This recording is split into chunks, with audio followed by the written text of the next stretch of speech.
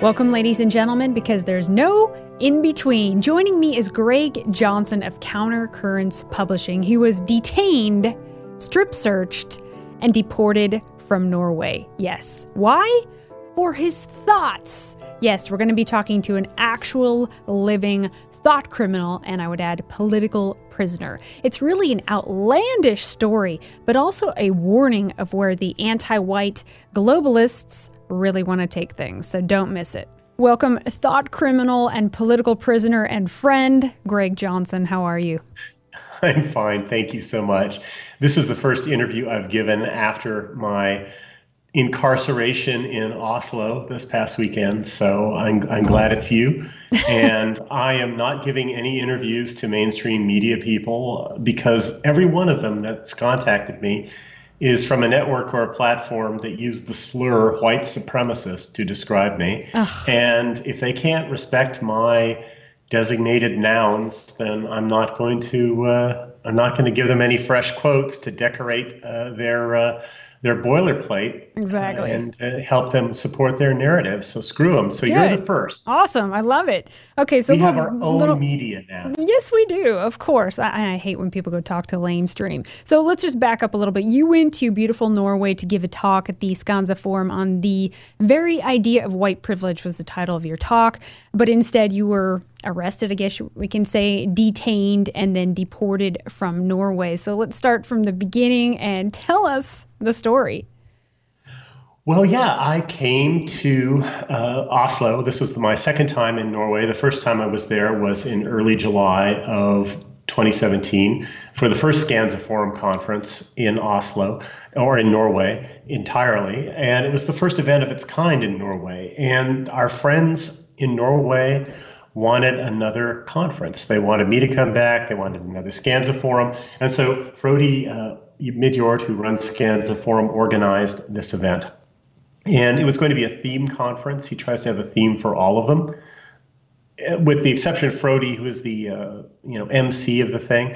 All the speakers had PhDs. There was me. There was Edward Dutton, who edits Mankind Quarterly. There's Kevin McDonald, and there's Helmut Nieborg, both of whom are emeritus professors of psychology. And the theme was human biodiversity.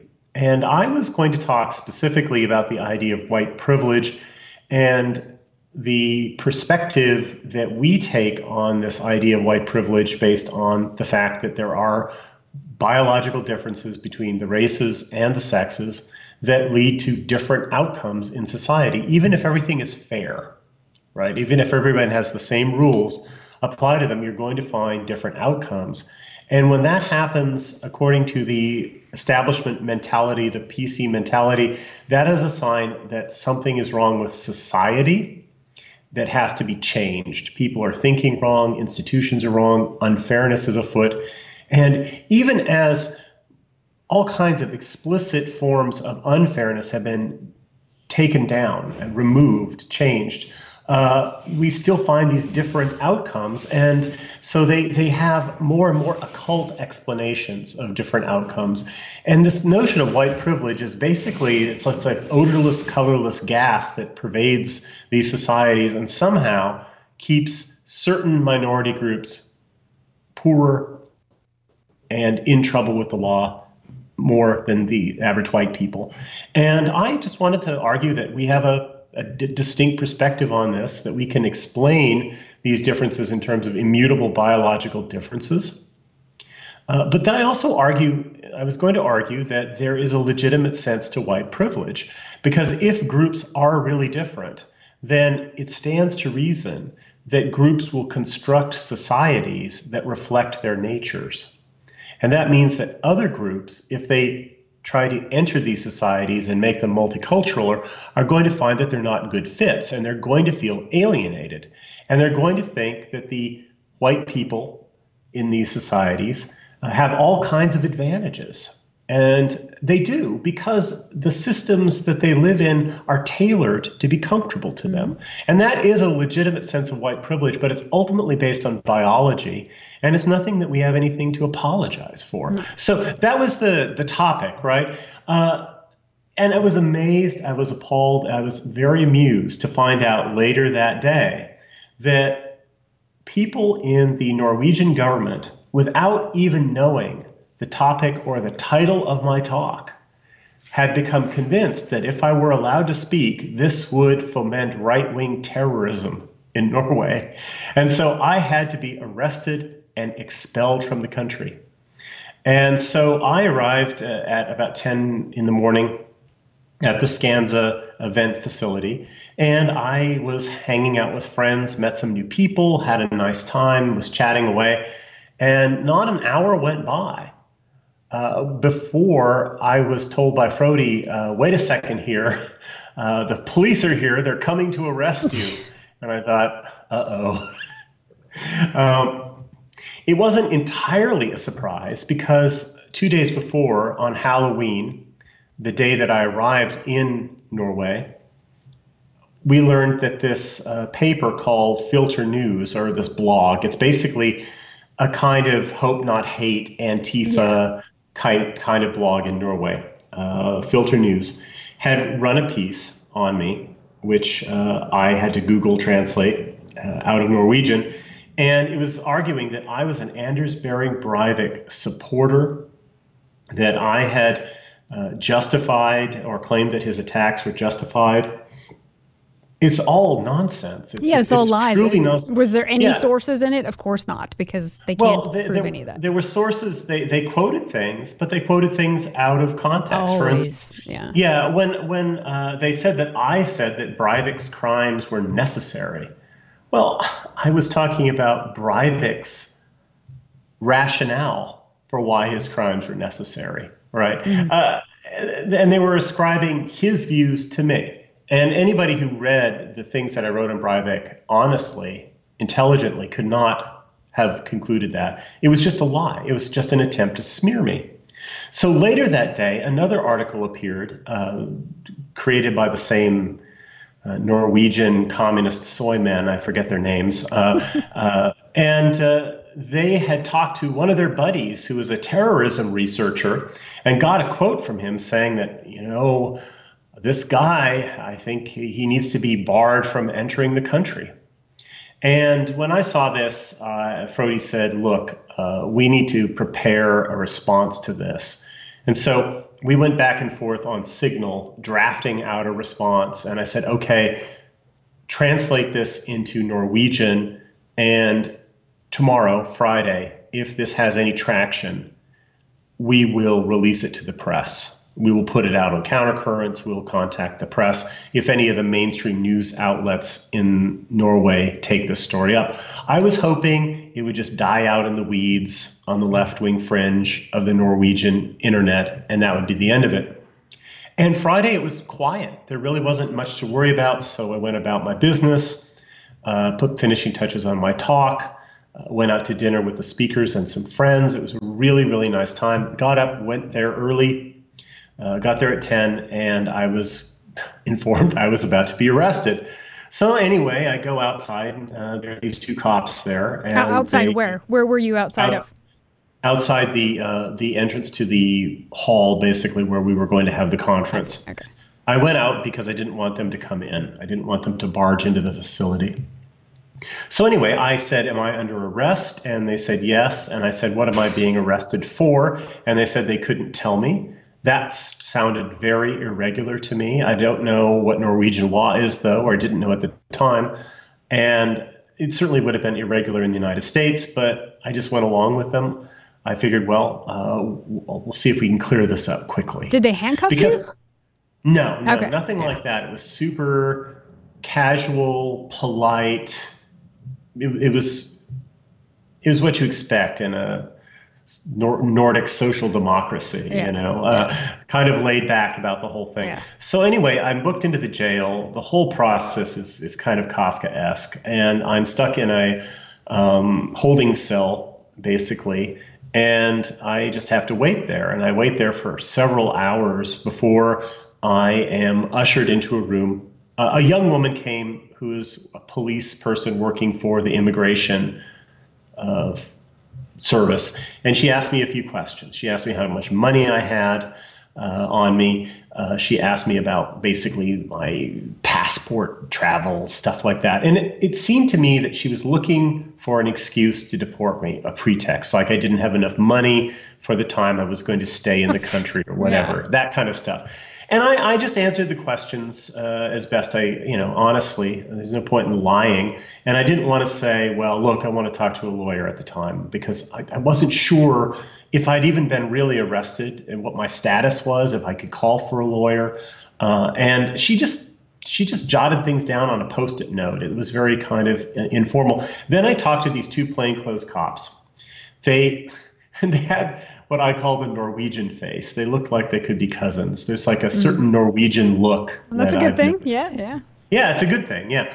And, they look kind of like a lot of plainclothes cops in America, kind of slobbish, slovenly in their dress, to blend in, I guess, with the crowd. But anyway, they were obviously very bright guys. And they put this letter down in Norwegian, which was basically what the state was wanting to do. And then they called a woman who was a interpreter, and she read the thing over the phone to me in English.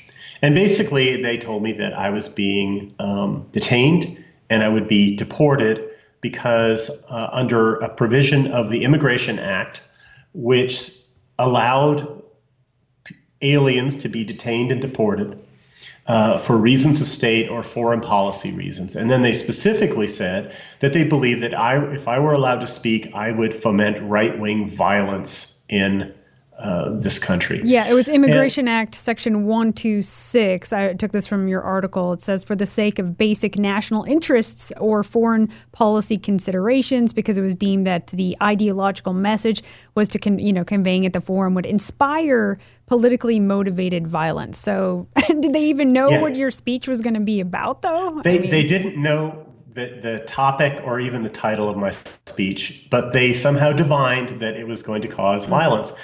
And I was so appalled by this. I kind of laughed at it. I tried not to be like a jerk or anything because, well, I wanted to be diplomatic, but inside I was lolling because, first of all, they didn't know what the topic was. And if they had even bothered to look at what I had said at other Skansa forums, for instance, the very last Skansa forum speech that I'd given in Stockholm that year on March 30th. It was against right-wing terrorism, right? Exactly. Yeah. So I'm the kind of guy who gets up there and gives speeches that are designed to decrease the amount of right-wing terrorism. And they're saying that if I spoke on white privilege, it would do just the opposite effect. Well, I immediately knew what happened. Somebody in the Norwegian security apparatus had been gotten to by these Antifa liars, basically, and had not even checked out the veracity of their claims. If they had simply read the articles by me, and I think they were actually live linked in the piece, if they had just read the articles by me about Breivik, they would have seen that this was simply dishonest, out of context smearing, and they wouldn't have embarrassed themselves. But either they were just in on it, right? They were just part of basically the communist Antifa ultra-left network in that country, and they were doing a good deed for their comrades, or they were totally incompetent. Neither option is really a good look for the Norwegian security services.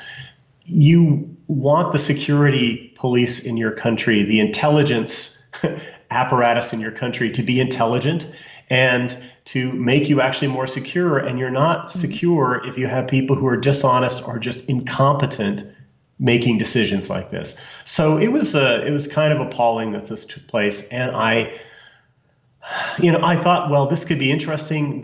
We could sue these journalists, in scare quotes, for libel. I wanted to look into that. I wanted to look into whether or not, if we could prove that this was based on a libel, that the whole thing could be overturned. But the first thing I wanted to do was just get the hell out of Norway. And by this time, it was after 5 p.m. Yeah, where did they take you? Walk us through that whole experience of them. Well, I mean, they took me to a sort of nondescript part of the city, a very diverse immigrant type neighborhood with shawarma type shops and hammer and sickle and Antifa graffiti and other kinds of graffiti everywhere. It was actually a kind of a gross place, a place that obviously nobody who lived there felt at home. There were some hipsters out walking tiny dogs, bearded men, well-dressed, walking tiny dogs, past graffiti saying "fuck hipsters" in English for some reason. I don't know why English is the international language of graffiti now. But anyway, it was a kind of a rundown area, and the process, they took my phone, they took my eyeglasses, my belt, my scarf, my coat, my shoes, anything that could be used as a weapon, right? And of course, I was happy to surrender anything that could be plausibly used to kill me, thinking the worst case scenario, of course, is Jeffrey Epstein, who didn't kill himself in jail. And so I was happy to comply, and I figured I could work this out, right? I knew I had people on the outside who would be concerned and would go to work on my behalf immediately. I figured we could make this work. So, I'm there for hours. I guess I was fully checked into the whole thing by noon. And it was several hours before I saw anybody. I think this young woman came and took down a few notes. And I think it was definitely after 5 when I saw these 2 plainclothes cops, because I remarked, well, the time of my lecture has passed. The event is basically over. So let me go. So let me go. I want to deport myself. I want to get out of this country tonight. I said, just, bring me my laptop. I'll buy a ticket. I'll gather my bags and I'll be out of your hair. And they were a little taken aback by that, because they're used to people who just want to stay there and freeload off the system as long as possible. I just wanted to go home. I had a life. I actually wanted to go first to Portugal because I was going to go to a conference, an academic conference. Yeah, can you choose when you're being deported? Can you choose which country you want to go to, or do you have to go back to the country where you're from? You have to go back where you're from. Okay. Yeah, and that was not my first choice because I had an Airbnb. I was meeting friends. I was going to spend several days in Lisbon. I was going to go to this academic conference there that was at the university where they had people like Eric Kaufman speaking and Angela Nagel and George Hawley, various scholars of identitarianism and the alt-right and so forth. And this was an academic conference on immigration, multiculturalism, and the identitarian backlash, basically. And it was open to the public. And I wanted to go. I wanted to meet these people. I wanted to listen to their talks, maybe ask a couple questions, use it as an opportunity for dialogue, right? So anyway, I wanted to go there. And I wanted to go there immediately. I didn't want to stick around any longer because I had no reason to stay. Well, I also made a very good decision. I said, the letter said that I had the right to an attorney and to have an attorney appointed to me. And I said, I want to exercise my right to an attorney. I want to leave as soon as possible before you can deport me. I want to be gone. But I want to make sure that all my rights are not violated and to expedite this process as quickly as possible. So these guys, they said, okay, great. So they called an attorney and they started trying to gather my stuff. There was some stuff at the place I was staying. Some of my stuff was at Scanza. And of course, I couldn't get on the phone and just call people. I had to tell them where things were. And of course, they would go to places and pick things up, but they wouldn't pick up certain things because they didn't know if they were mine. It just went on and on. So like they had to help pack your underwear, literally, right? You couldn't even go to Oh yeah, exactly. It was basically it was a lesson in how self-deportation is much more efficient than being deported by the state. Yeah. And if they had just given me my phone, you would have been gone like that night. I would have been out of there. Yeah, just drive me to the airport. That's all you need to do. So it sounds like it took them 2 days, right, to actually do this? Yeah, it took them 2 days. So after about 2 hours of waiting again, I was ushered into a room and I sat down, and there was a woman who was my lawyer. And she appeared to be Iranian, I would have said, just by her appearance, maybe I'm Kurdish. sure they love that. They were like, let's see his face when he sees her, right? Yeah, But turns out she was pro free speech, though, right? totally. Okay. She said she worked for Advocat Eldon. Now, I thought that could be the name of a company, like a law firm, or maybe, I don't know, Norwegian. Maybe it was like Free Legal Aid or something, for all I knew. So anyway, she was really nice, and I just explained to her that I wanted to go as quickly as possible, but I wanted to make sure that my rights were respected. And she said, "Well, we'll do what we can. I'll get in touch with the firm," and I realized that she was like the assistant to another lawyer. Okay, so but she also said at this point that they had already basically filed like a free speech complaint. She said, "We want you to know that we don't think you've done anything wrong, and that this is wrong for them to detain you and prevent you from speaking because of what somebody might do if you're allowed to speak. What somebody else might do." And it is an absurd situation that you can be arrested for what other people might do. This doesn't happen to anyone else, though, except for nationalists. I mean, look at politicians. Are they being held for what people might do because of the language they might incite? No, it generally only works. These strange standards are trotted out only for people like me. Yes. And it's kind of alarming. It was kind of alarming. I mean, every state has the ability to do this kind of stuff. But when it's actually trotted out and people try and justify it to the public feels uncomfortable.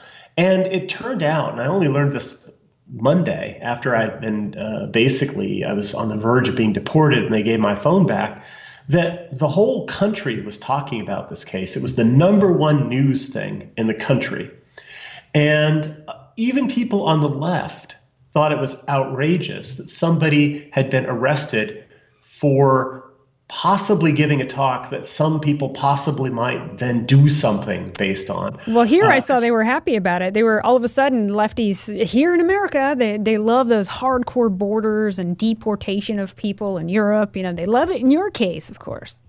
Yeah, I know exactly it's so weird. These globalists, I mean, they're unprincipled people, or, well, they have one principle, which is to destroy us, right? Yeah. And that sort of governs everything. So they're all for open borders when it means Muslims and third worlders coming in, and they're all for sovereignty and deportation and Schengen bans and all that crap when it keeps us from keeping white people out of Europe. Yeah. Keeping white people out of Europe, keeping people from meeting face to face, right? They're willing to use national sovereignty and deportation law and stuff like that to further the globalist cause, which will eventually abolish all of these things. So anyway, I was, at the time I was so focused on getting out of there, I didn't really ask her any questions about the free speech angle to what they were thinking. I figured I'll just deal with that later, if at all. And I just wanted to get out of Norway and onto my next destination.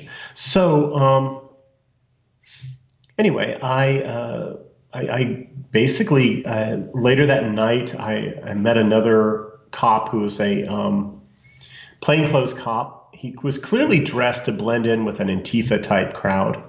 Very dignified man, gray hair and beard and everything.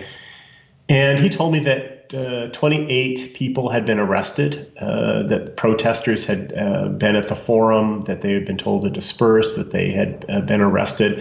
He was trying to locate some of my luggage that was at the forum site.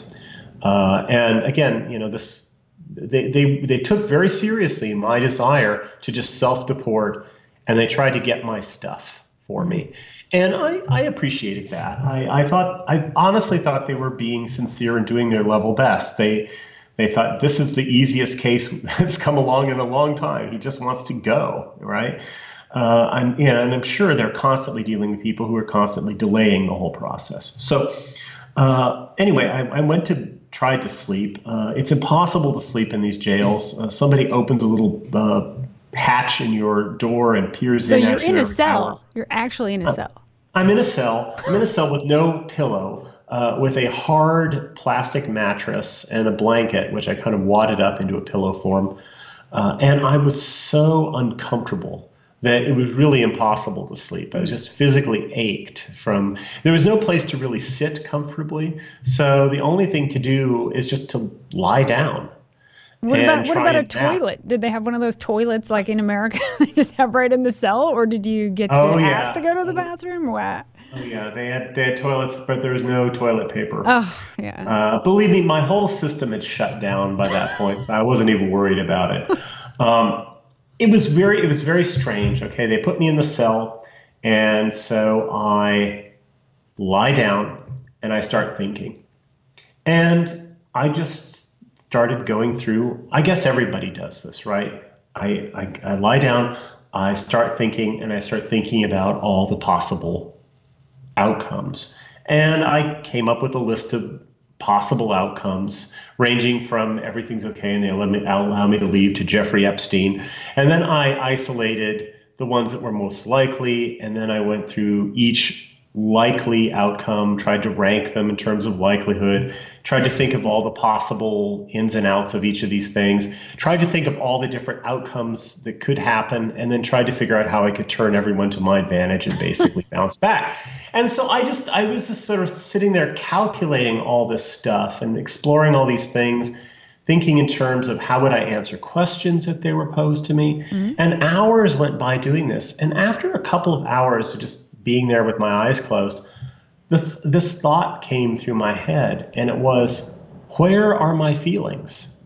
Because I wasn't feeling afraid. I wasn't feeling angry. I was just cold, right? Mm-hmm. I just felt cold and calm and calculating and started trying to figure it all out. I basically spent a huge amount of time just meditating on different possibilities. I couldn't write anything down. You couldn't have pens or paper. I couldn't have a book. It's the kind of situation that even prisoners have that. I know. Even in jail, you get all that. Yeah, it's the kind of thing that could drive a person like me mad. But I just sort of tried to create a mental filing system so I could remember all these things. Were there other people around? Could you see other prisoners? I couldn't see other people. No? Okay. No, I could hear them. And it was kind of freaky because these things are all, tile and concrete and really echoey. And these people would be whistling, they would be shouting, they'd be making noise. Some of them sounded quite nuts. I mean, you could hear every time a toilet flushed, it would like rumble through the whole thing. And I just thought, I know why people go mad in these sorts of environments. There's just so much damn noise. And you can't rest. You can't sleep at night because people are peeking in to make sure you haven't offed yourself because the last guy peeked in an hour before and you haven't gotten any sleep and you're going psychotic, right? Mm-hmm. I could just see how this kind of thing would drive people nuts. And, I tried to sleep when I could. I don't think I slept maybe 3 hours, in the first 24 hours or more that I was there. And then the food, as you told me, was just processed cheese and some bread, which is funny because I was saying earlier, too, I didn't even know that Norway had processed cheese. but you got it. Norwegian Jarlsberg. I guess it's Norwegian processed cheese. Yeah, so that morning I'd gotten up. I'd had some coffee. I got a Norwegian scone, which are distinct from other scones because they cost at least $5. Yeah. And that's the only difference. They're just ridiculously expensive. Yeah. So I'd gotten a little bag of Norwegian scones for $10, and I had nibbled my way through about a third of one scone before I was arrested. And so I hadn't had any food yet, and I got there, and after several hours, I said, I'm hungry. Yeah. And so they handed me 3 slices of bread and 3 packages of processed cheese. And I thought, well, I guess this is a snack or something. But no, that's all they gave me. Wow. I asked for more, and they brought me the same thing plus little cartons of milk. And they seem to have an unwritten rule that no matter how simple your request is, they would count to 1 million very slowly before they would grant the request. And so it just took forever for the simplest things to happen. They do it on purpose, yeah. Trying to break you down in a way. I think so. But the thing is that they were also nice and polite at the same time. It was odd. It was hard to. Well, I mean, they must have known you're the only person who was being held. I think you said in your other article, too, they moved you to another facility and it looked like it was mostly Muslims there. So you're one of the people that probably, well, we know you didn't actually commit a crime. Some of the other people there probably actually there was real victims involved, you know? Yeah, I didn't do nothing. And I was there as a political prisoner, basically, a thought criminal. So anyway, yeah, the next day I get up, the lights are brightened. Of course, they don't turn out the lights either, so it's hard to sleep that way. The next day I was informed, a young woman who worked for the Norwegian immigration police came to my cell. And she had a new letter, and she had the letter interpreted to me in the same way into English. And it was apparent that the lawyer had been at work because her name was mentioned in it. And basically, it seemed like they were responding to a lot of the free speech and other related arguments that had been given to them in there, which I thought was interesting. They were trying to actually justify their position. But they didn't justify the underlying assumption, which is that I was actually a Breivik apologist and that what I was going to say was going to produce more Breiviks. Of course, that was not questioned. That the lawyer didn't know to question it, really. And I didn't really focus on that when I talked to her. So I was told that I would be deported, that it seemed to be open about the destination. I was hoping that they would let me go to Portugal rather than send me home. But it seemed like things were budging, right? It seemed like there was some back and forth, there was some discussion going on, and their position was loosening up a bit. And I thought that was interesting. So, later that day, I was transferred to this other facility, and it was a camp near the airport for deportation. And so I'm booked into another facility, another arm of the state. I had to go through the whole process of being fingerprinted again. I had the indignity of a strip search. Oh, you did? Wait, back up. Yes. So, I know it's a little up close and personal, but tell us about that. Seriously, strip search? Well, it was humiliating for them. But anyway, no, it was. I was really steamed about the whole thing, but I just got it over with.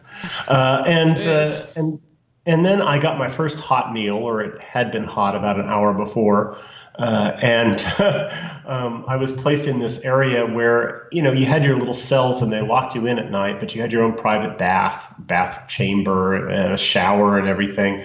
It was much more comfortable. And there was also like a common area where you could get coffee, juice, stuff like that. I was kind of getting dehydrated. So I got a couple of giant things of apple juice and drank them. Then I could just take anything I wanted. I ate the food. It was sort of a strange combination. I think somebody put together a jambalaya and a chow mein recipe in the same pot. It was a strange experience.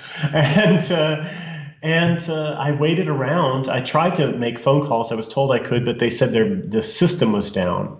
And eventually around 7 at night, I was taken into a room and used a phone that the staff used to call my lawyer. And I spoke to her. And she told me that at this point, that the authorities had decided that I was free to go. I could go to the airport and book any flight out to anywhere in the world.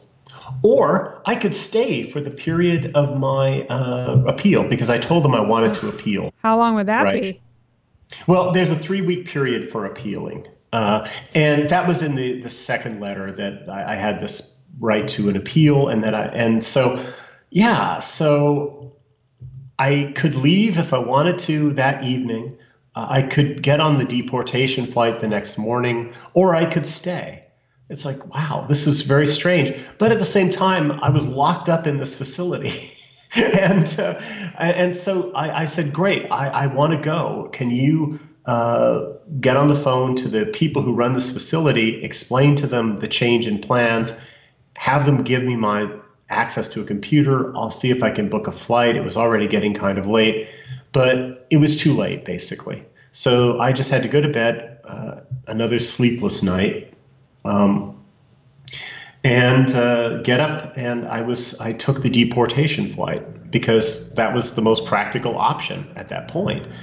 And it was kind of a pleasant experience. You know, when Freud was expelled by the Nazis from Austria, he was asked to sign a document stating that he had not been mistreated. And he wrote as if he were like reviewing a hotel or something. He said, "I can heartily recommend the Gestapo to anyone." And I always loved that. And I can heartily recommend being deported from Norway to anyone. It's the best air travel experience I ever had. Yeah, tell us about that. No, they drive you to the airport. You have escorts. What about your bags? Are people staring? I mean, what's the whole experience like? It was a very interesting experience. So these two cops come. They're very nice guys. They shook my hand. Everything was very friendly and cordial. They took me they got my bags and everything. Took me to the airport, and they said, okay, we're going through security. There was no line. It was just a tiny little private security area for like staff people to go through. So it took minutes. Then they took me to a lounge where I was the only person. There was a really good coffee machine there. So I had my first really good coffee in a couple days. And they had like free food. It was like, you know, ramen noodle things and stuff like that. I just skipped that. And I was hoping I could be like in the regular airport terminal and like buy some $10 scones or something at the airport, something like that. But anyway, that wasn't an option. But they gave me my phone back. And I turned the phone on and I watched as the various apps and email programs the numbers started piling up, and I was getting hundreds of messages.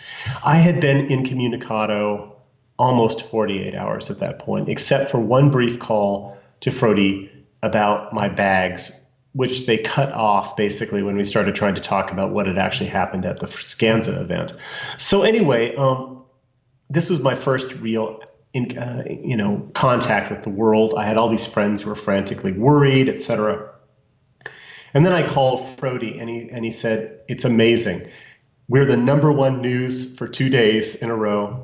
And when you requested a lawyer, John Christian Eldon, who's the best known lawyer in the country, he's a celebrity lawyer, basically, stepped forward and is representing me." That was the Advocat Eldon that this woman worked for.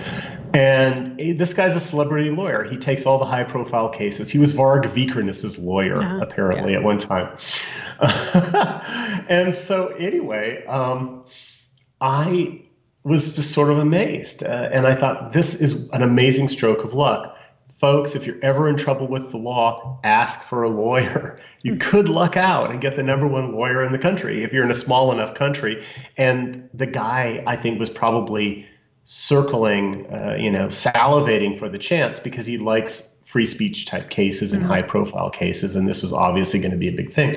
So I'm waiting in the lounge talking to Frody, looking at all the coverage and just sort of overwhelmed, all the news stories and everything. I'm there for about 45 minutes sipping coffee and realizing what an amazing weekend the rest of the world has had while I've been incommunicado.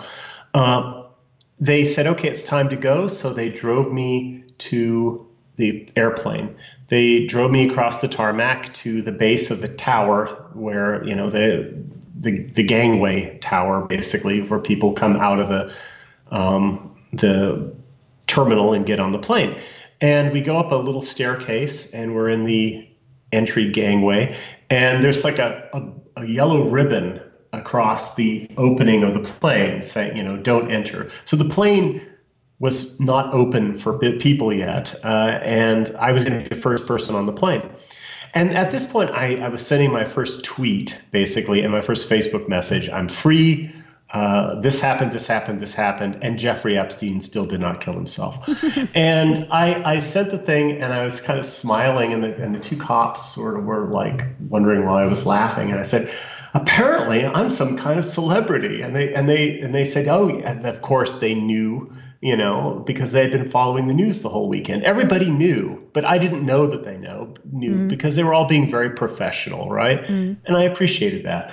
But anyway, some Norwegian, I think he was the pilot or the co-pilot, came down the thing to the plane, and I shook his hand, and he smiled. Obviously, he knew who I was. And I thought, gee, this is kind of great. This is total VIP treatment. It's like the best air travel thing I'd ever had. So this stewardess opened the plane up. I was the first person on the plane, got to sit down, get comfortable, put on my dark glasses, tried to hide in the corner, and tried to prop my eyelids open basically with toothpicks and start writing, because I could write now. I finally had a pen and paper. And so I started writing out notes and an account of everything that happened. So anyway, and I was deported, right? But the hilarious thing is that I wasn't technically deported. Yeah. I could have left any time, or I could have stayed, but I chose to get on the flight that they had paid for and be deported because, well, it was just the most practical option. And honestly, at that point, I was so exhausted that the idea of spending several days in Lisbon at a conference and sleeping in a strange bed and all that stuff was just too much anyway. I just couldn't take it. And I had a plane flight ahead of me, and it's just a long, many hours to go before I could finally sleep. So anyway, I decided it was just best to go home. And also, now that I had this lawyer, to contact a lawyer and to work on the defense and also write up accounts of what was going on, I had all these requests for interviews. It was very easy to eliminate most of them because a lot of them were from NBC or CNN, places like that had all run stories about me. I was just looking at some of them. The New York Times, they're just straight up saying that you're a white supremacist that supported Anders Breivik. They're all just publishing this in America right now. Yeah, exactly. And I basically refuse to talk to anybody who used the white supremacist slur. There's got to be consequences for that kind of dishonest and lazy journalism. And we have our own media. And I don't need these people. They need us more than we need them at this point. Look at the CNN piece here, just real quick. I just want to read this. Norway's intelligence service considered Johnson to be a threat not because of what he could do, but because of his hate speech and his previously expressed support for Anders Breivik. Right. Martin Munson told CNN. I mean, that's just a flat out lie. Yeah. Well, yeah, exactly. There's this horrible movie called The Human Centipede. I won't elaborate on it. You can Google it.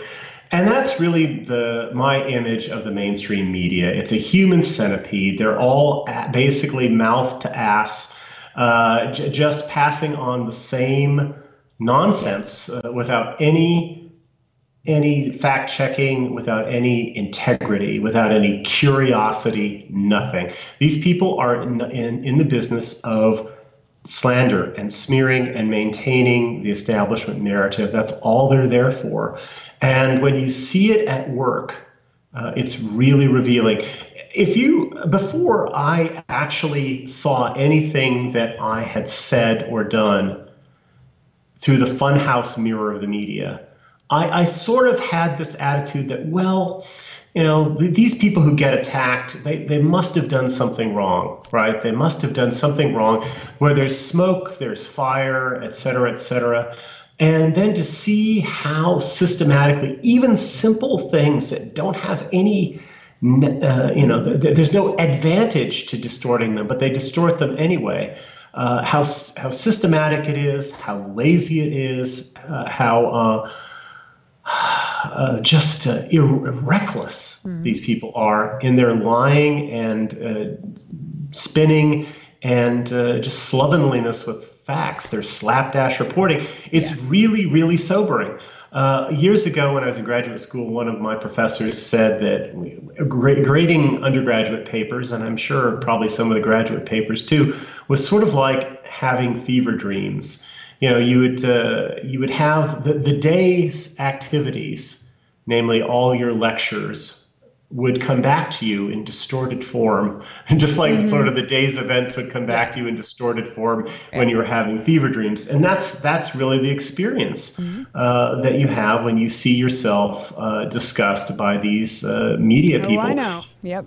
Yeah, the funhouse mirror of the clown world media. Now, I have to ask, why you? Why are you such a threat? Obviously, I would think it's because of Countercurrents Publishing. You're putting out some great books, but why you? Why do you think they targeted you? Well, that's a good question. Why didn't they target Kevin McDonald?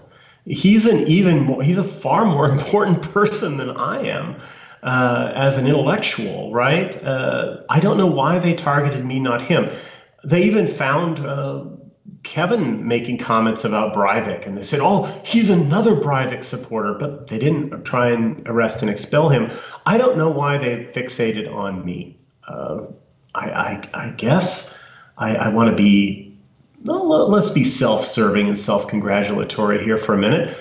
Maybe they're afraid. Maybe they think I'm doing good work, and maybe they think that I should be taken down a peg. Certainly the amount of repression and deplatforming that we are facing has been ratcheted up enormously. It's been a big year for you, too. If people don't know from your YouTube channel being taken out, and you hardly use that, but payment processors, different selling channels. Now we're seeing defamation. Now these, terrorism. People are talking about how you're a terrorist. This terrorist was arrested in Norway. Now, do you think that that's going to impact anything in America? That, oh my gosh, Norway arrested him. Maybe now America needs to be paying attention to who this person is. Well, yeah, this has been enormously good in terms of traffic. It's lying publicity. It's defamation, global defamation. Yet at the same time, it's dramatically increased our traffic. And I knew that would happen. And I was sitting there in that office listening to these cops or listening to this woman translate this letter, and I found myself gleefully rubbing my hands together, which is probably a hate crime in Norway. But you weren't doing it like this. You weren't rubbing it. Yeah. But I kind of was, actually, but under behind the desk. But anyway, I was just thinking, my God, this is going to be such great publicity. I mean, it's bad publicity, but at the same time, it's good because it brings people to the website. I can't buy publicity like this. They wouldn't sell it to me if I tried to buy it. And the idea that they could make fewer people, by preventing 90 people from listening to my lecture, they were allowing tens and tens of thousands of people, millions of people to hear about me. It was such a dumb move on their part. If they wanted my ideas to remain marginal and obscure, they should have just ignored me and let me go about my business, and that would have been that.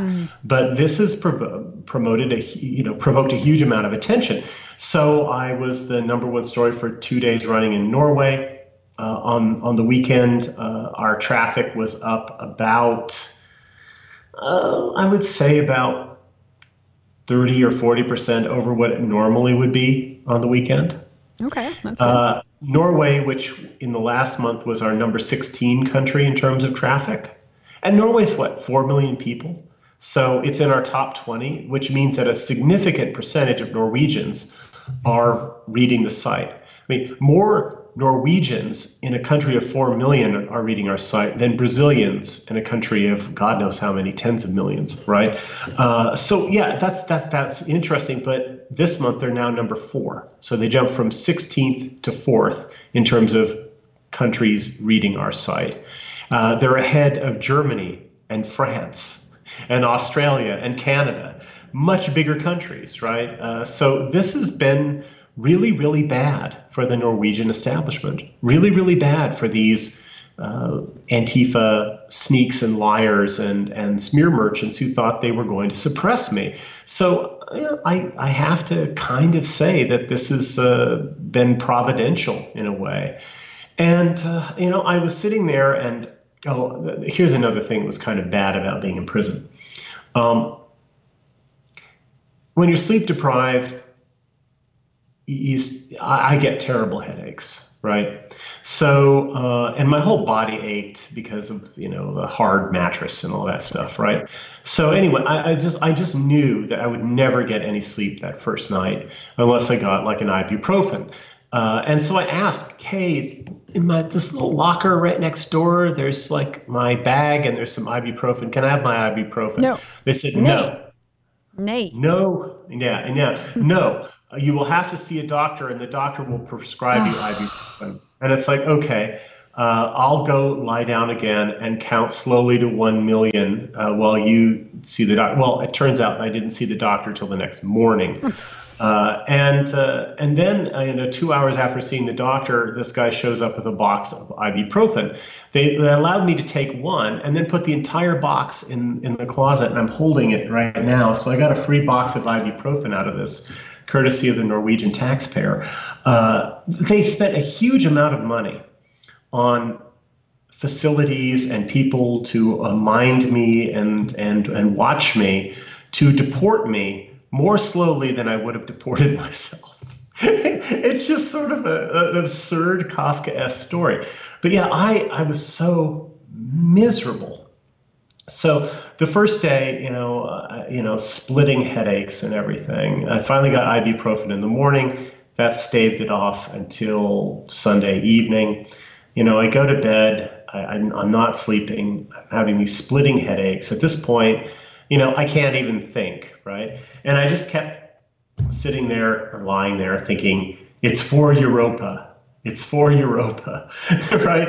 I have a purpose and a mission in my life, and this will soon be over, and I will have pen and paper and internet and my friends and supporters and Lana and Henrik and Red Ice and our whole media, and I am going to milk this for all it is worth and turn this to my advantage. And then I learned that I had the best lawyer in Norway on my side too. Now, are you still going to fight something on your end? You're going to continue to fight? Oh yeah, totally. I've talked to the lawyer. I talked to him yesterday. He totally wants to fight this. So I want to go after the Antifa. I want to go after them civilly for slander.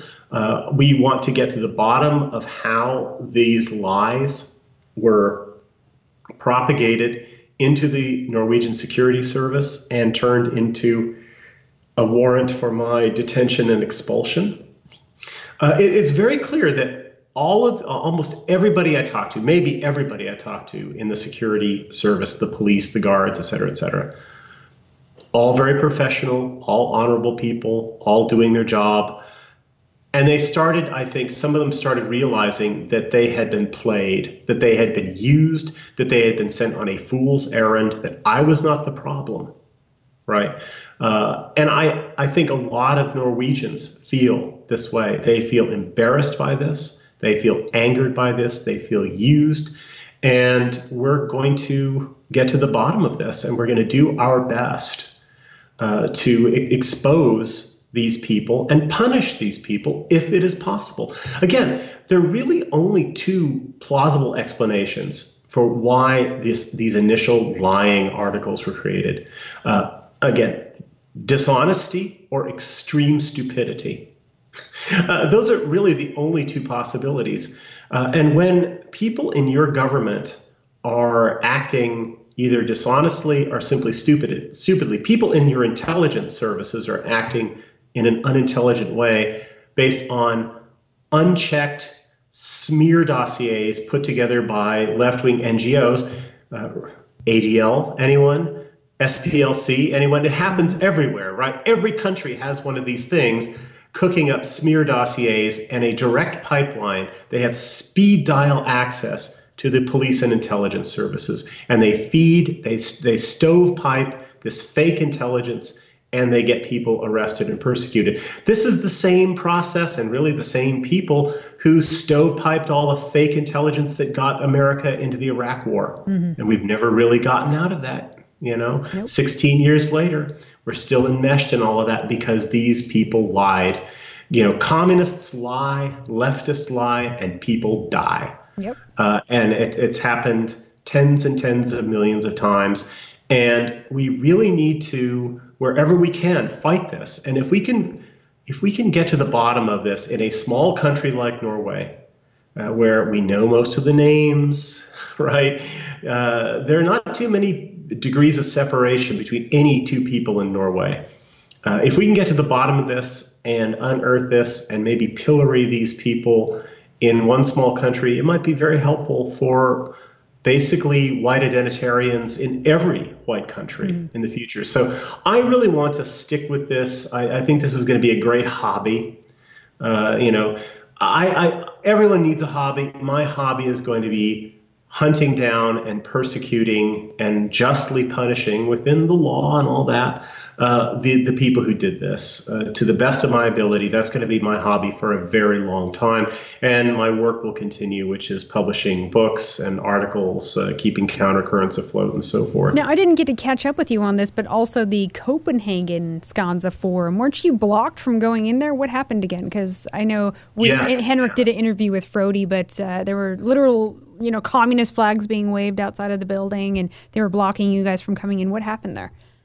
Well, yeah, in very brief, I went to the event facility in Copenhagen. This was 3 weeks to the day before the event in Oslo. And I got there about 30 minutes before the event was supposed to start. And there was a huge mob of black-clad Antifa, basically, I'd say 60 to 80 people, besieging the building, and they were actually carrying the flag of the Soviet Union, the flag that flew over the Gulag. These people are communists. Let's not do this dumb own the libs thing and say they're the real fascists. No, they're communists. They're actually communists. One of these people was this must have been 6 foot 4 inch tall freak with the hammer and sickle tattooed on his forehead, a nose ring, and a Kalashnikov tattooed on his cheek. These people are advertising what they are, and a lot of us still won't accept the message, right, that this is what these people are. Anyway, the place was besieged by communists. The police basically came and sort of created a perimeter around them, but they didn't clear them away to allow conference attendees to safely enter the building. And this was just dereliction, really, on the part of the police. And so I couldn't get in. A number of people, about a third of the attendees, couldn't get in the facility. So it was a bit of a disaster for me. I really wanted to give my talk. A number of the talks did happen. The videos of them are up on the Skansa channel. But it was a very frustrating experience. We lingered around there basically for hours. I bumped into a couple people that I knew. It actually worked out well because there were a couple people that I specifically was going to make plans to meet at the event. And I bumped into them outside the event. And since we couldn't get in, we just sort of spent the whole day talking, basically. I also met Laura Towler, and we hung out with her.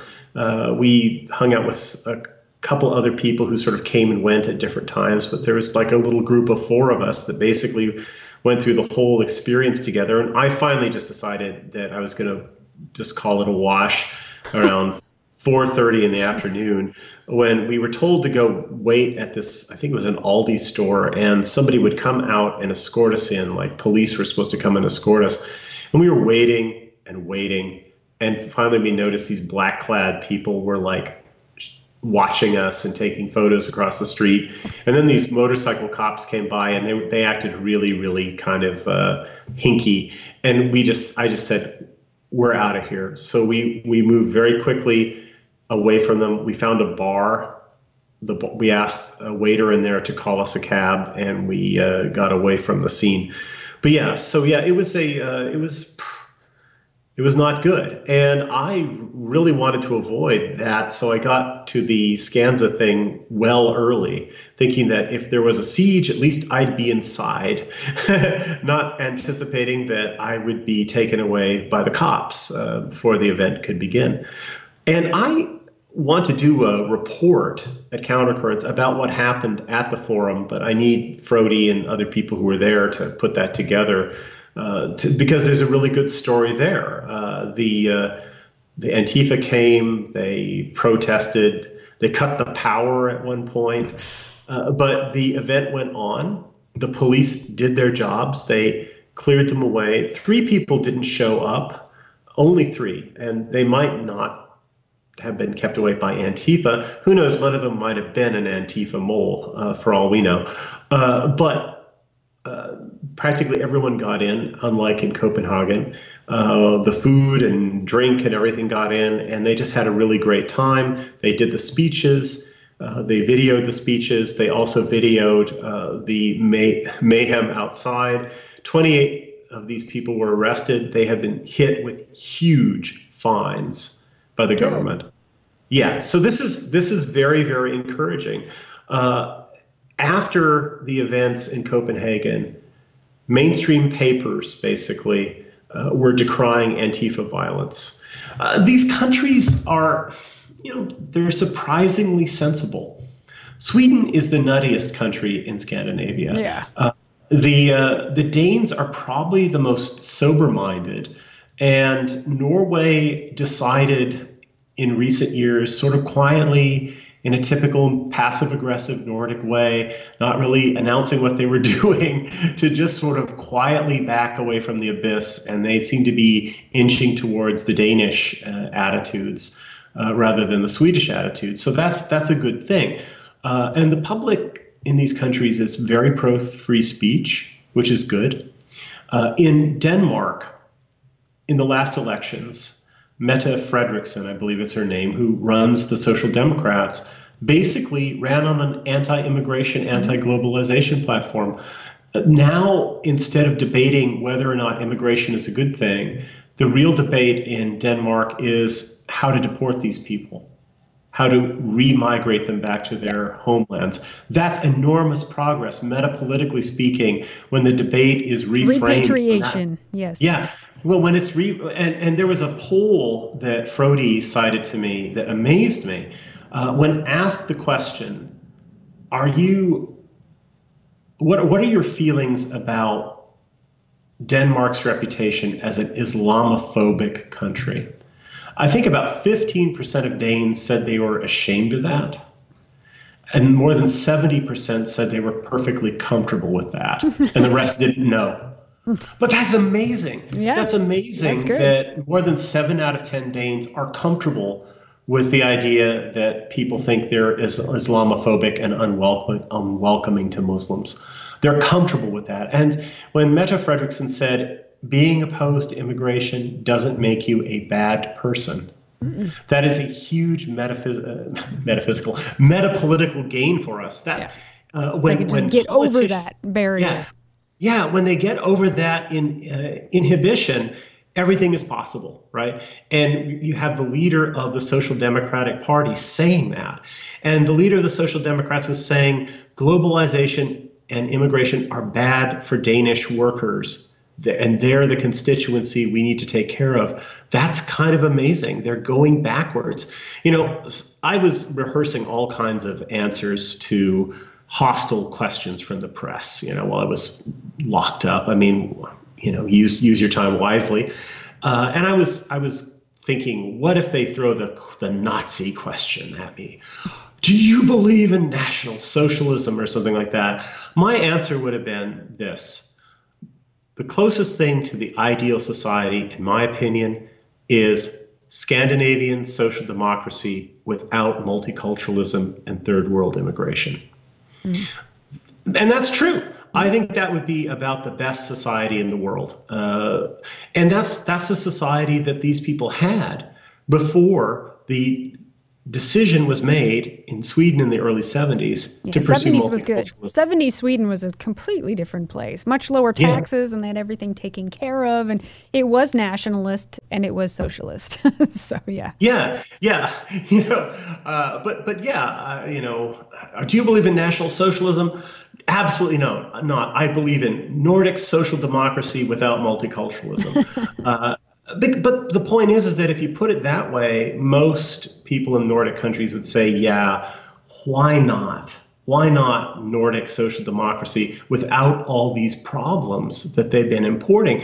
And the facility that they had near Gardermoen Airport for deporting people was this big complex.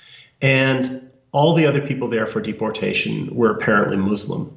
They were from the Muslim world. And for everyone they're deporting, they probably have 10 or 12 that are staying. Yeah. And right? In order to deport, they probably did something really bad because you know how hard it is to deport these people from our countries. So. Right, exactly. And of course, the process is slow. It is expensive. These Norwegian guys who were working at this facility, the actual Norwegian guys, they had some immigrants there. This is the way that the government always works, right? They try and get immigrants to police the immigrants, thinking that this will somehow make them trust the system more. Whereas it just creates mafias that undermine the system. But anyway, they have to be thinking, the actual Norwegians there have to be thinking, why have we imported all this trouble? They used to have one of the most homogeneous, happy societies in Europe. And it's still consistently rated very highly in terms of livability, like Denmark and Sweden and so forth. But they have imported all these problems that they didn't have before. And why not just go back to the Nordic social democratic utopias that they used to have? It's a good question. And I think more and more people are receptive to that. And now more and more people in Norway are listening. And one of the things that is so great about the Scandinavian countries is that they are de facto Anglosphere countries, honorary Anglosphere countries, because the level of English fluency in these countries is remarkable. Yeah, it is. This is why, from the very beginning of Countercurrents, the top countries for readership would be always the United States. It would be the United States, Great Britain, Canada, Australia, Sweden. Germany, France, and then Sweden. Yeah. Sweden would be in the top 8 almost always. Yeah. And Sweden has 9 million Europeans in it, 8 million Swedes. And yet we had more Swedish readers than there were readers in countries many times the size of Sweden because of the English proficiency. Yeah. And Denmark and Norway would always appear in our top 20, or almost always. The Netherlands is the same way. We have a lot of readers there, and now we have a lot more readers in Norway thanks to this this fiasco. So I'm going to exploit it for all it's worth. You should ride that wave while you can. Yeah, I have to ask you. Listening. Yep, go on. Yeah, people are listening, and we have a good message, a message they need to hear. Now, I have to ask you, how far are you willing to go? If they really clamp down, they're coming for you. I mean, how deep are you going to go into this? Oh, well, there's no exiting this for me. Yeah. There's no backing out. We just have to go deeper into it until we come out the other side, until we have a victory. One of my friends started asking me all these funny questions. So when you were in jail, did you play the harmonica and bang your tin cup against the bars for attention? What cup? What cup? I didn't have any tin cup. No, and another one asked me a question. He said, "So Greg, what are the chances of recidivism?" And I have to say, in Norway's case, 0. I'm not going to do this thing in Norway again because, I've had my Norwegian jail experience. I'll add that chapter to my... You're not going to go back ever? Norway down? I'm not going to go back. Okay. Unless I'm invited by some future government to come back. Yeah, I'm not going to go back. I'd love to see the Edvard Munch Museum. I'd like to see all these other things again. But I'm not going to go back. So recidivism in Norway, chances are 0. But in a broader sense, namely keeping at my work, right? keeping putting the message out. The recidivism is 100%. I've been recidivizing ever since they let me go, and I will continue doing this until they pry my pen from my cold, dead fingers someday. Because, there really is no going back. You just have to keep going forward until we actually win. And I do feel like the light is at the end of the tunnel. I do see so many signs of people opening their minds. I mean, what we stand for is so simple and reasonable. When you just cut through all the clutter and programming and triggers that have been built into people's minds. The way I put it when I was in Sweden last for a couple of events for the launch of the Swedish translation of the White Nationalist Manifesto, the way I put it is this. What we stand for is the following policy. Next year in Sweden, we want the Swedish percentage of the Swedish population to be larger rather than smaller. Every other party, the whole establishment is committed to the idea that there will be fewer Swedes in Sweden next year and the year after and the year after until it all blurs out. And that's a totally insane position to have.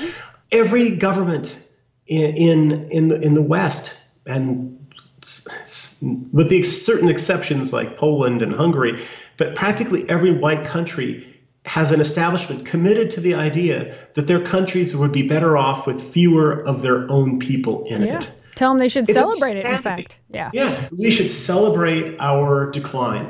And when you put it that way, though, most people say, why? And why not have more Swedes in Sweden next year? Why not? And when you get people responding to your proposals with a why not, that's called an easy sell. What we stand for is an easy sell. It's easy to sell people on this. And of course, we think long term, but politics is all about short term things because most people think short term. And it's because most people think short term that they get in long-term problems, right? They get on the wrong path. This is how debts happen. This is how demographic crises happen and so forth. So you have to put it in the short term. And to put it in the short term as the proposal, we want there to be more Swedes in Sweden, more Norwegians in Norway, etc. next year. That is not a hard sell for most people. And it's coming from a place of love, of course. Yeah, exactly. Everybody deserves a homeland, and everybody deserves to die in a society that resembles the society in which they were born. Yeah. Why is that controversial? It isn't controversial. It's only treated as problematic because, we have mischievous people controlling the media megaphones in our societies.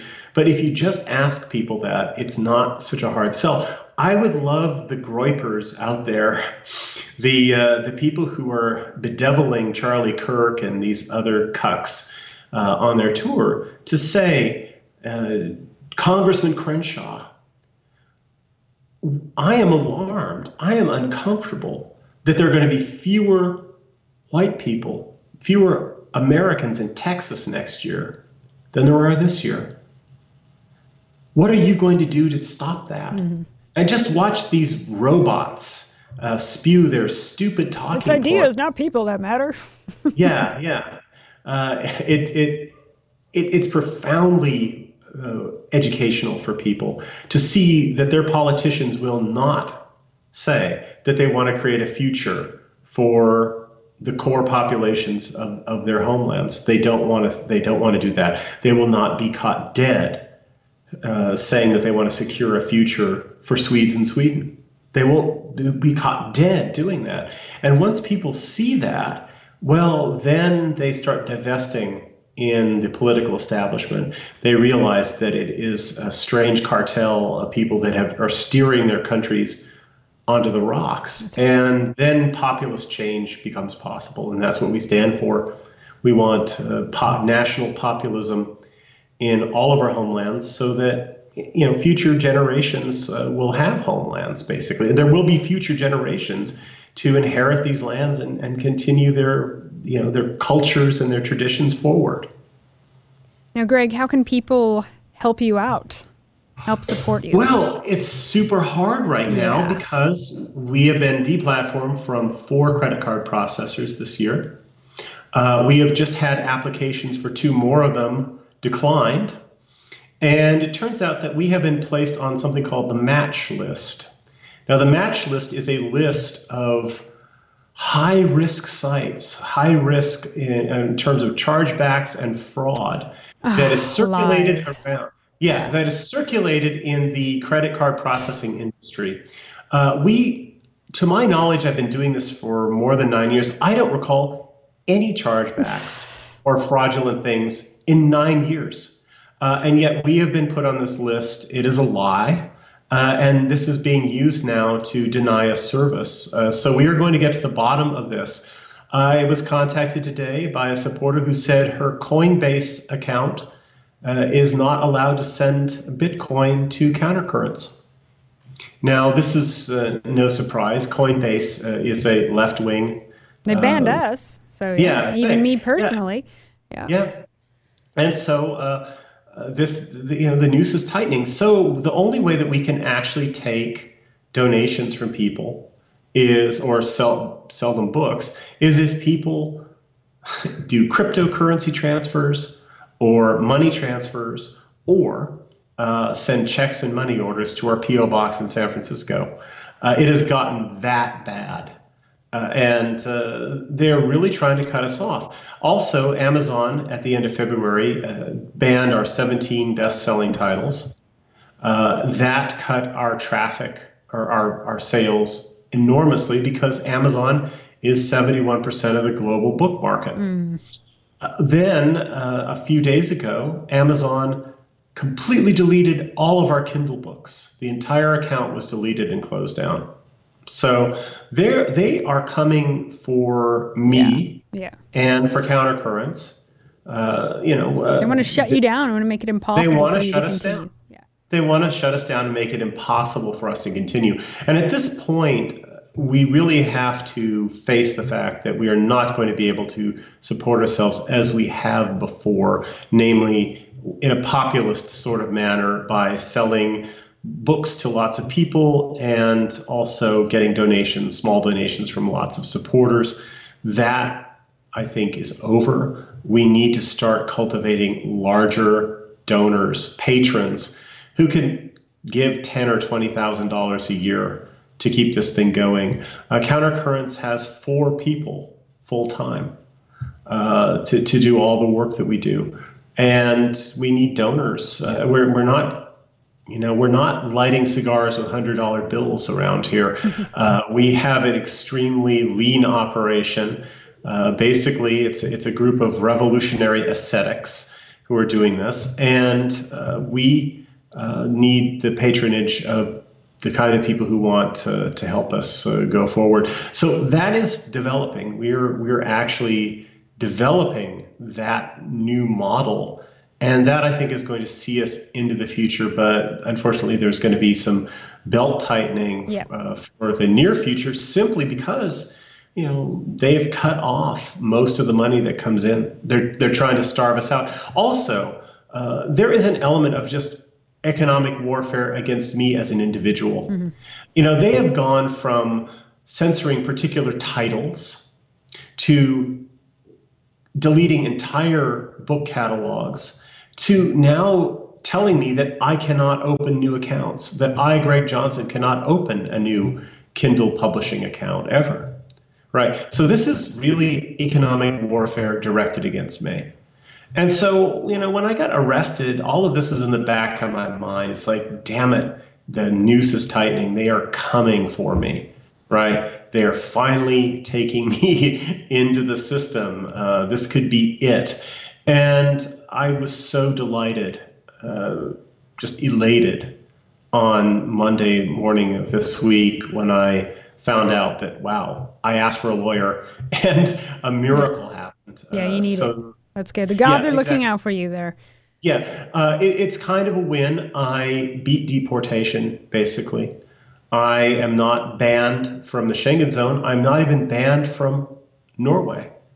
I could go back to Norway if I wanted to, but I kind of want to steer clear. Yeah. Yeah, I mean, I have nothing but warm feelings for my Norwegian friends and for the Norwegian people more generally. I think that the people who I dealt with all acted very professionally and honorably.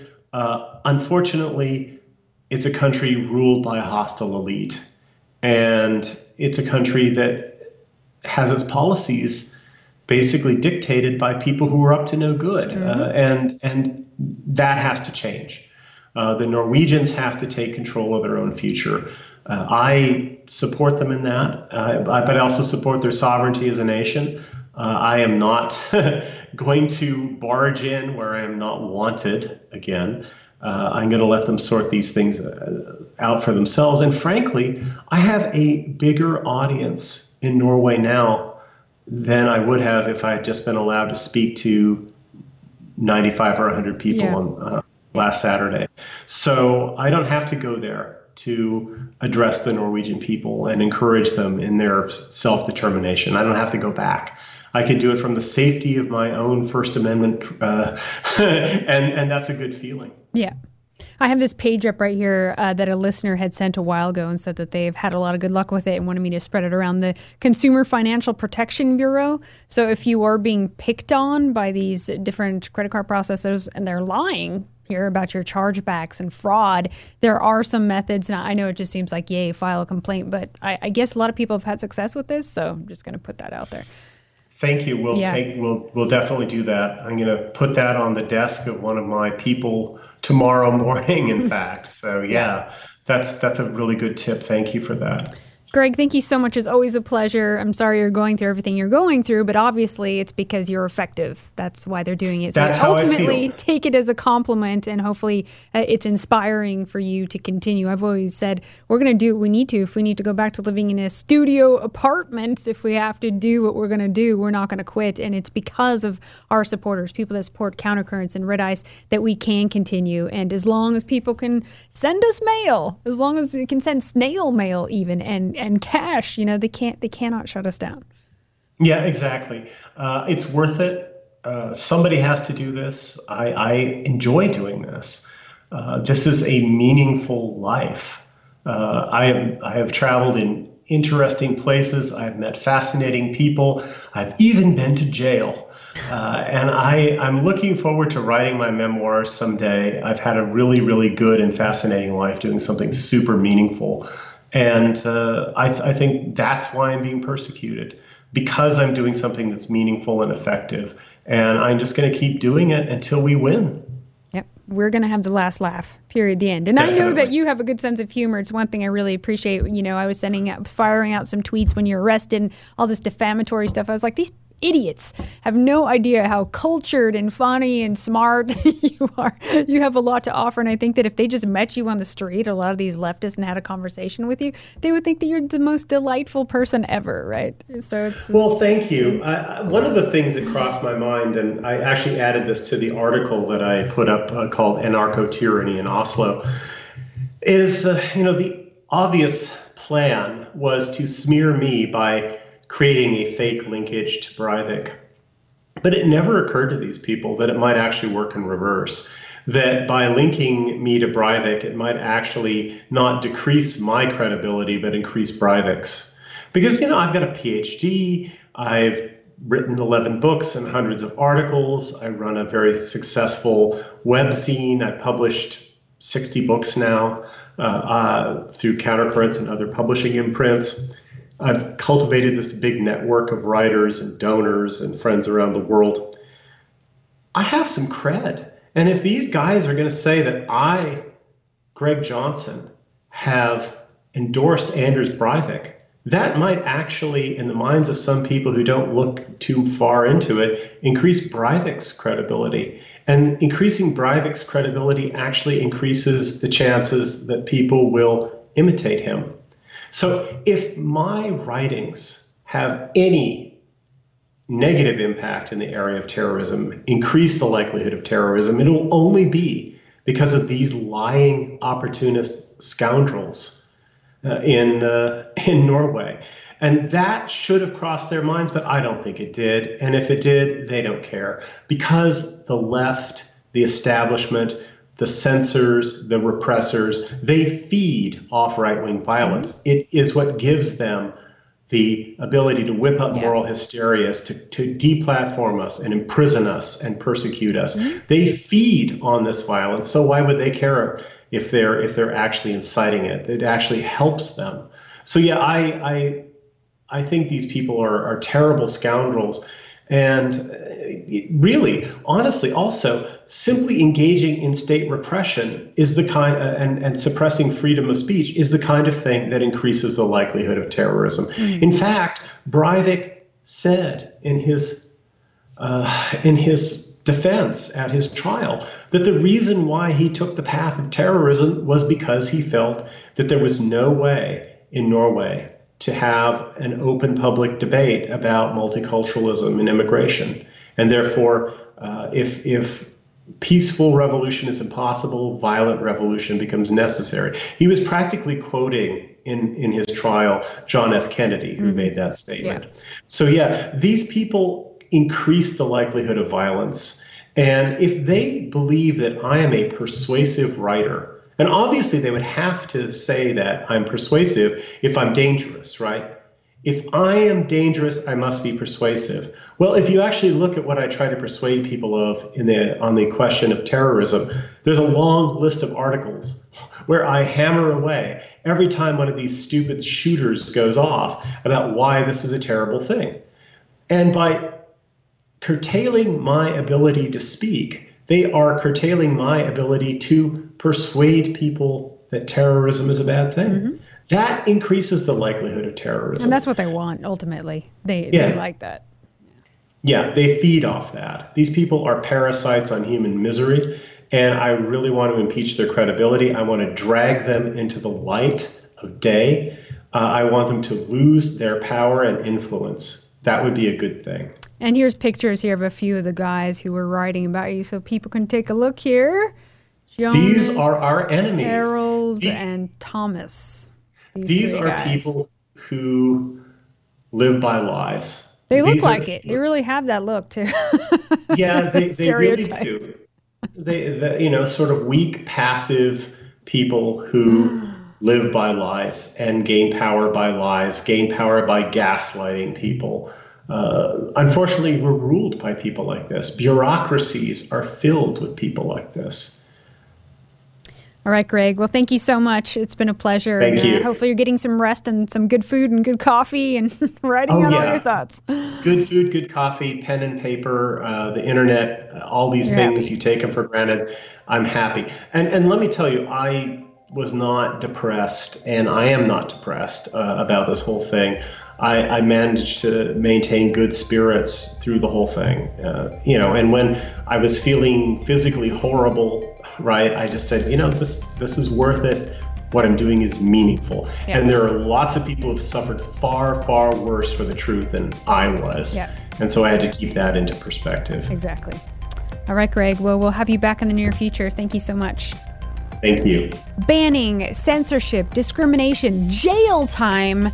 There's no doubt about it. The worst discrimination and racism of our modern day is against European nationalists. But nonetheless, this too will not last. The truth is with us, and so we will persevere, and thanks to you, we'll ride that wave until ultimately we have the last laugh. And I do like to laugh. Love you all. See you on the next one.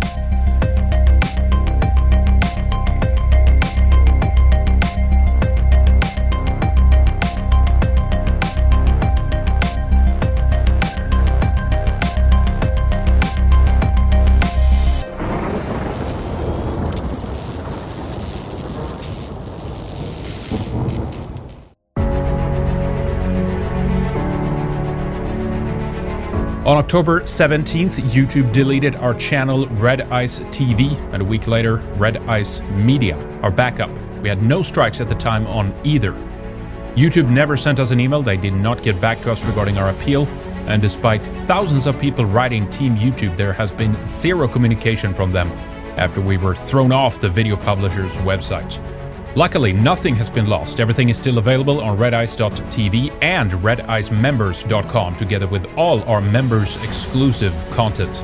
Make sure you get a subscription and support us A lot of our recent videos and shows were automatically backed up on our BitChute channel. Subscribe to us there, bitchute.com/redicetv. More recent shows are embedded via BitChute on redice.tv, and we have always hosted our own MP3s on the website, the podcast version of the show.